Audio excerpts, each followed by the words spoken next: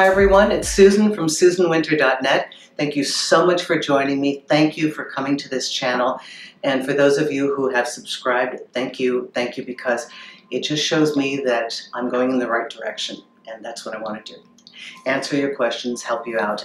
So this question has to do with when you really want to contact an ex because they've had very bad behavior and you want to call them out.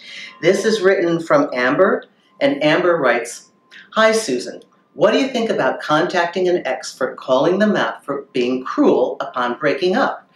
To get some things off my chest after about a month of no contact, and since it's become obvious that he's back with his ex, he tried to play it off like he'd met someone new and told me I just didn't have it. I know this isn't the case, but it keeps ringing in my ears and I'm still obsessing in my mind." Okay. Amber, okay. I know that this person obviously deserves to be called out. And I am of two minds, but let me tell you each road and what they will bring back to you, okay? Whenever we take an action that's bold, we need to think of the consequences. And if you can sustain the consequences, then do it. If you are going to send a message, I strongly suggest you get it down to 2 sentences. And I know, because when you actually start to craft one of these messages, it's going to read like a novel. Because I've seen this where I say to a client, write it in 1 sentence, 2 maximum.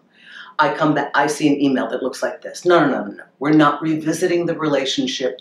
If you need to get something off your chest, this is one choice. It's not my first choice, but the choice would be to say something along the lines of, I'm saddened by your behavior because I'm no longer able to admire or respect you. And that's unfortunate. Something along that line. I mean, you don't need to go into details because then she did this and you did that and then you lied about this. When you let somebody know from a very cool and calm position that they are diminished in your eyes because of their behavior, they know what they've done. And you make it very honestly like, you know, I really wanted to like you. I really wanted this to work out. I wanted to believe you were who you presented yourself to be. I admired that person. And now I can't feel that way about you anymore. That's my sadness. But all of this is a second choice to what I'd rather you do, and that would be to move forward. And why I'm saying this is because if we need to get this off our chest, they still have us. They got you hook, line, and sinker. It's your ego that's reacting. You know, we're hurt, so we want to hurt you. And it feels good in the moment, but think strategically. Every time you want to take a move like this, I beg all of you, think as though you're on a chessboard. Don't just do the first move that, oh, open space, I'm going to go for it. Think it through 7 moves down the line. Because when you have a need to call somebody out, I know it's a burning desire because things aren't even, but it also shows that you're still thinking about them, that you still care. And your ultimate reward is mental freedom. When you don't need to call them out. You just know that, you know what? I dodged a bullet.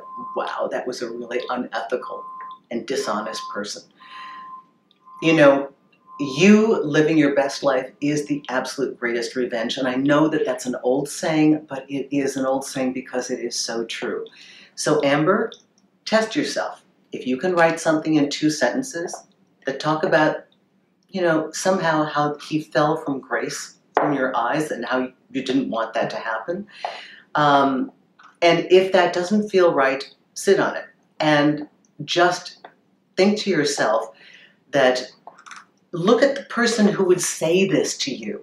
Look at the guy who'd lie to you and go back to his ex and claim it's somebody new and you just don't have it. That's a horrible person. Do you really want to honor them enough by even making a comment? Here's the thing about the ego being down. When the ego is down, like this is normal, okay? When the ego is -1, it wants to take an action to get back up on top.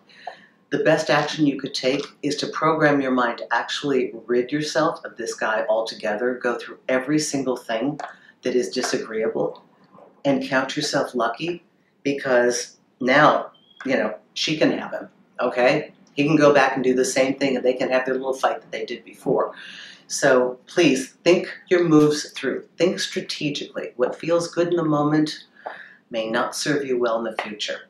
Thank you so much for this question, and thank you, all of you. I get some new people calling me on Magnify. This is so awesome. I was in the pet store buying treats for my puppy. I got a call from a wonderful new client. Did have a very understanding, staff people as I'm over in the corner near the kitty litter or whatever trying to talk on the phone. But love, love, love the consultations. Love when I get to talk to you guys in person. I urge you to use Magnify if you've got an iPhone. There is nothing like a quick conversation and just getting something straight. And even when I'm not available, I sometimes open up my hours. So you can reach me through the chat feature and say, Susan, this is desperate, can you? And sometimes I'm actually in a meeting and I booked out for the day because I'm trying to concentrate. But if I see that, I'll open it back up for you. And also those of you who come to my consultations for the individual or for a full day with me, love, love, love getting to know you personally and as we work on your issues. And I'm so proud of all your progress. Everyone, thank you for your lovely messages. I do read them. Yes, I do. Thank you so much. Have a great day. Bye-bye now.